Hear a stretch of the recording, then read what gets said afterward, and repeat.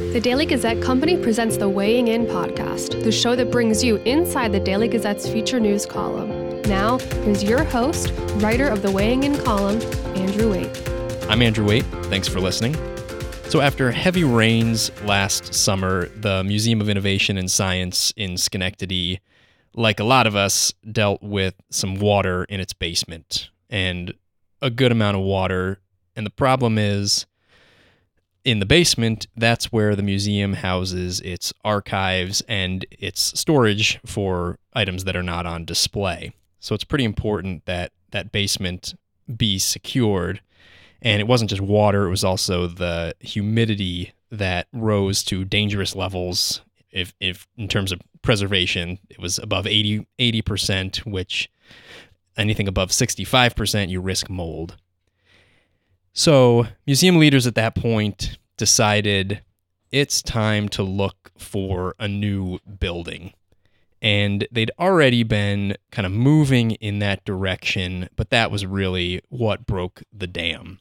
And that has a lot of people in Schenectady worried that the museum is going to leave, because as museum leaders are looking for a new home and considering possibilities, they're looking in neighboring counties, in Saratoga County, in Albany County, in Rensselaer County, and they are considering all options. And of course, the other option would be that MiSci would just close entirely, which really nobody wants to see. But so with this news breaking, we've known it for a couple months, but now with the conversation ramping up about the museum relocating and getting serious about relocating, there's been a fair bit of concern among many residents in Schenectady that the museum is going to move. And so they're wondering kind of if it actually has to move.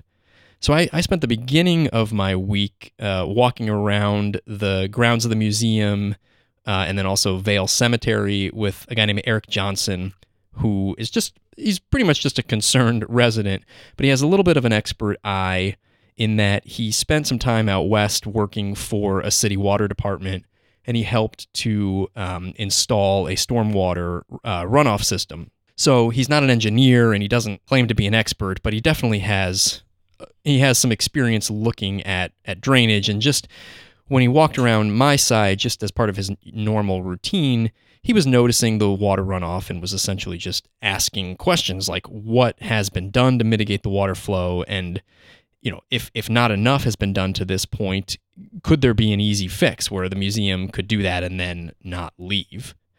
So here's part of our conversation. I guess I want to draw a boundary that I'm not going to conclude anything that's pointing fingers, but I do think that it is something that can be mitigated. Yeah, and hard to know exactly for how much money. But yeah, so there's been reports that the building is structurally unsound. Mm-hmm, right. What's the truth behind those reports? So I asked those questions this week then to the Museum of Innovation and Science leaders, Gina Gould, the president, and Bill Sweet, a board member, and Chris Hunter, who's the guy who handles the archives. He's been doing that for decades. And what they said was that in actuality, they have not done an engineering study specifically on the water. And the reason is because after the flooding, they did bring in an engineer, but what that engineer said, and it makes sense, in order to essentially see what the groundwater issue is, they would have to drill holes through the museum's basement, and that's how they would tell what the extent of the problems were and what the damage was, and then therefore what it would take to fix it. But in order to do that, the museum would have to move its archives and its collections from out of the basement, which is an expensive and months-long process. So that's clearly something that museum leaders are hoping to avoid. And now here we are. And I'll just want to play for you a bit of my conversation with Gina, with Bill Sweet, and with Chris Hunter. I was as I was touring the facility this week and just chatting with them about the possibility of moving, and you can just hear directly from them a few minutes of how they were talking about the situation. If money was no object, would there be a way to kind of mitigate the water and sort of rebuild on this site and stay here? But even in that process, you'd have to pay to move because you would, in a construction site, you'd obviously have to move them out of a construction site. Yeah. This is exactly why it's time to abandon the building, because no matter what we do, we've got to move the things out of the basement to address what's happening underneath the foundation. And once we move them, why would we want to move them back? Yeah. Right. When the building already has HVAC issues, plumbing issues, electrical issues, it's round. Well, if you had basically a rebuilt building, then it might be okay, right? I mean, that's what it would sort of take. And that... Right. Yeah. What do you think that would be? What did you tell him? Andrew and I, we spoke about relocating, rebuilding on this site, and this site really wouldn't accommodate what we need to do ultimately with 75 or 80,000 square feet. Yeah. Right. I did disclose that we do have a not-for-profit that's interested in buying the building. And redeveloping the property for community benefit. It's not going to be the same community benefit as a museum, but it will provide a community benefit. Which is great. We but like these guys. We're not at a point where we can really talk about Yeah, understood. Of course. Yeah. But I will tell you it is a not-for-profit, and it would provide a community benefit. Given that same question, what's our best scenario if money were not an object? And I said we basically go find a site that would work and construct a new building. Yeah. And build a museum building. Not try to retrofit an office building or retrofit an old train station. Start fresh. Right. Is there a site in Schenectady that could work?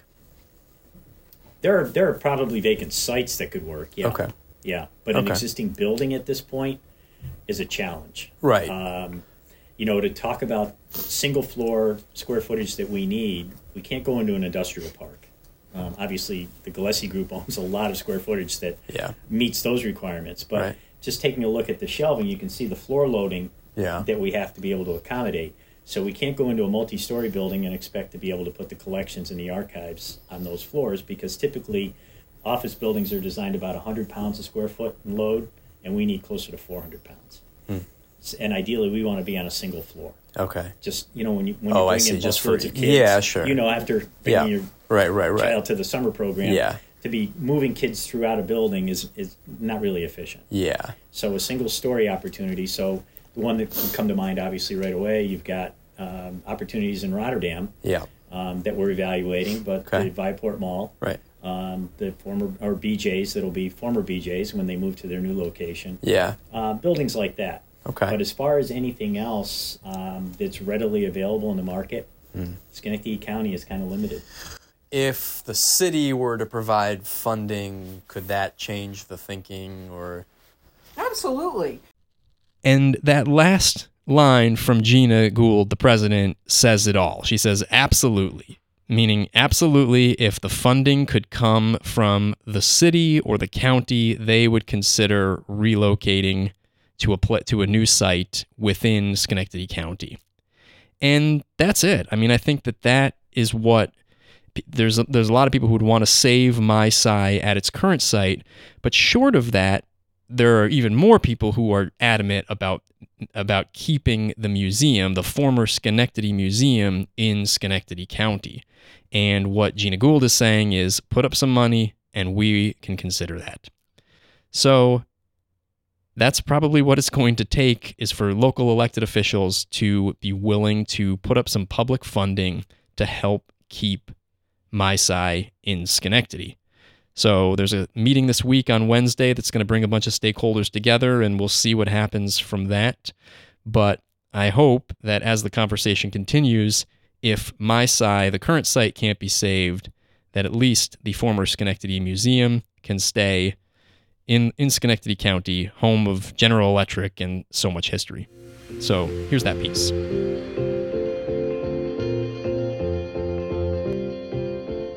In July 1968, just after the Schenectady Museum's collections were moved into the new hillside location above Knott Terrace, the building flooded. A major rainstorm brought in mud and an inch of water, saturating hundreds of boxes not yet put on shelves. Textiles were destroyed, rocks and minerals had to be scrubbed and reorganized, according to the Daily Gazette archives of the flood. The cleanup effort took staff and community helpers roughly 4 years. The story now feels like a prophecy. In its half-century of existence, the building of the Museum of Innovation and Science, as the museum came to be called in 2012 to reflect its broader focus, has dealt repeatedly with water issues. A 1998 water main break pooled several inches in the basement. Hurricane Irene in 2011 flooded classrooms with stormwater. The building's roof began to leak in 2016. And last year's downright biblical rains overwhelmed a French drain installed in 2017, once again leading to standing water deep enough to soak shoelaces just steps from the museum's valuable archives and artifacts, which include 10,000 patents and 2 million photos pertaining to the history of the electrical industry and General Electric. Further compounding the concern, humidity in the basement spiked to 85% last summer, and cracks in the floor have formed beneath collections of everything from old toasters and fans to a bright red 1947 soapbox derby car painted with Schenectady Gazette in white letters. The threat of mold begins when humidity reaches 65%, according to Chris Hunter, Vice President of Collections and Exhibitions, who has been with the museum for more than 2 decades. As a result, museum leaders, including President Gina Gould, concluded last summer that the time had come to relocate. It may very well be the right call for a variety of reasons, given the current compromised state of the building, as well as visions for the museum's future that include expanding its footprint. But as decision-makers contemplate what's next, both museum leaders and elected officials must prioritize keeping the former Schenectady Museum in Schenectady County. If local representatives are serious about this cause, they will have to commit to reinstituting some level of public funding after county and city financial support was clawed back in the early 1980s. Without public support in Schenectady County, the museum is likely to relocate to somewhere else in the capital region, or else it could close entirely. That's a daunting prospect that could essentially see the archives and collections stripped and sold for parts, sent piecemeal to far-flung corners of the country. Given the inauspicious start, perhaps a move out of the current museum site, which was built in a tabletop bowl that once housed school athletic fields, was always inevitable. But in recent years, museum leaders weren't yet convinced they had to abandon their current perch. In the spring of 2021, the museum brought in ME Engineering to conduct a facility study that focused on installing an HVAC system that could deliver the tightly climate-controlled environment the archives demand. The upgrades outlined in this report, as well as upgrades to other basic needs such as to the electrical and plumbing systems, totaled more than $3.5 million. Museum leaders weren't deterred. "We worked with M&E and we put together a budget that would allow us to stay," said William Sweet, a MiSci Board of Trustee member who was formerly a vice president of construction for Price Chopper. But several attempts to attain grant funding for these repairs, including a 2022 attempt to allocate nearly $1.6 million for installation of an HVAC system at MiSci in a City of Schenectady Community Block Grant, fell through. The MiSci project was removed from the city's request when State Office of Community Renewal officials determined MiSci had a more, quote, regional draw and therefore didn't match the city-focused grant, according to Gould. In addition, the Schenectady City Council never opted to allocate American Rescue Plan Act funding for the museum. Since that time, repair needs have only increased as material costs have also ballooned. And then came the floods of 2023, breaking the dam. Museum leaders brought in numerous engineers, including Labella Associates, to assess what it would take to mitigate the water issues compromising the building's foundation. They were told any estimate would require essentially poking holes in the basement floor. Such a procedure would mean moving the archives and collections from the basement, an involved months-long process that's estimated to cost $300,000 each time it's moved. And that's when we said we're done, Gould said. That means museum leaders don't know what it would cost to fix the groundwater issue at the current site. This is the leakiest part of the argument in favor of moving. It could be a quick fix, or it could be catastrophically expensive, Gould said. Still, given the amount of water damage already visible in the basement, from cracks to buckled shelving, and the fact that storm water overran the French drain on the Museum Drive side of the building last summer, it's reasonable to expect an expensive renovation involving a more elaborate French drain system would be required. Plus, whatever money would be needed to fix the water issues would come on top of other necessary repairs and upgrades. In addition, museum leaders say the current 42,000 square foot site is at its capacity. To take additional archives, which they hope to do as they envision becoming a repository for all sorts of innovation happening in the capital region, from GE research to semiconductor development to artificial intelligence, the museum would need to roughly double in size. It all adds up to anywhere from $8 million to $16 million to stay at the current site, according to museum leaders.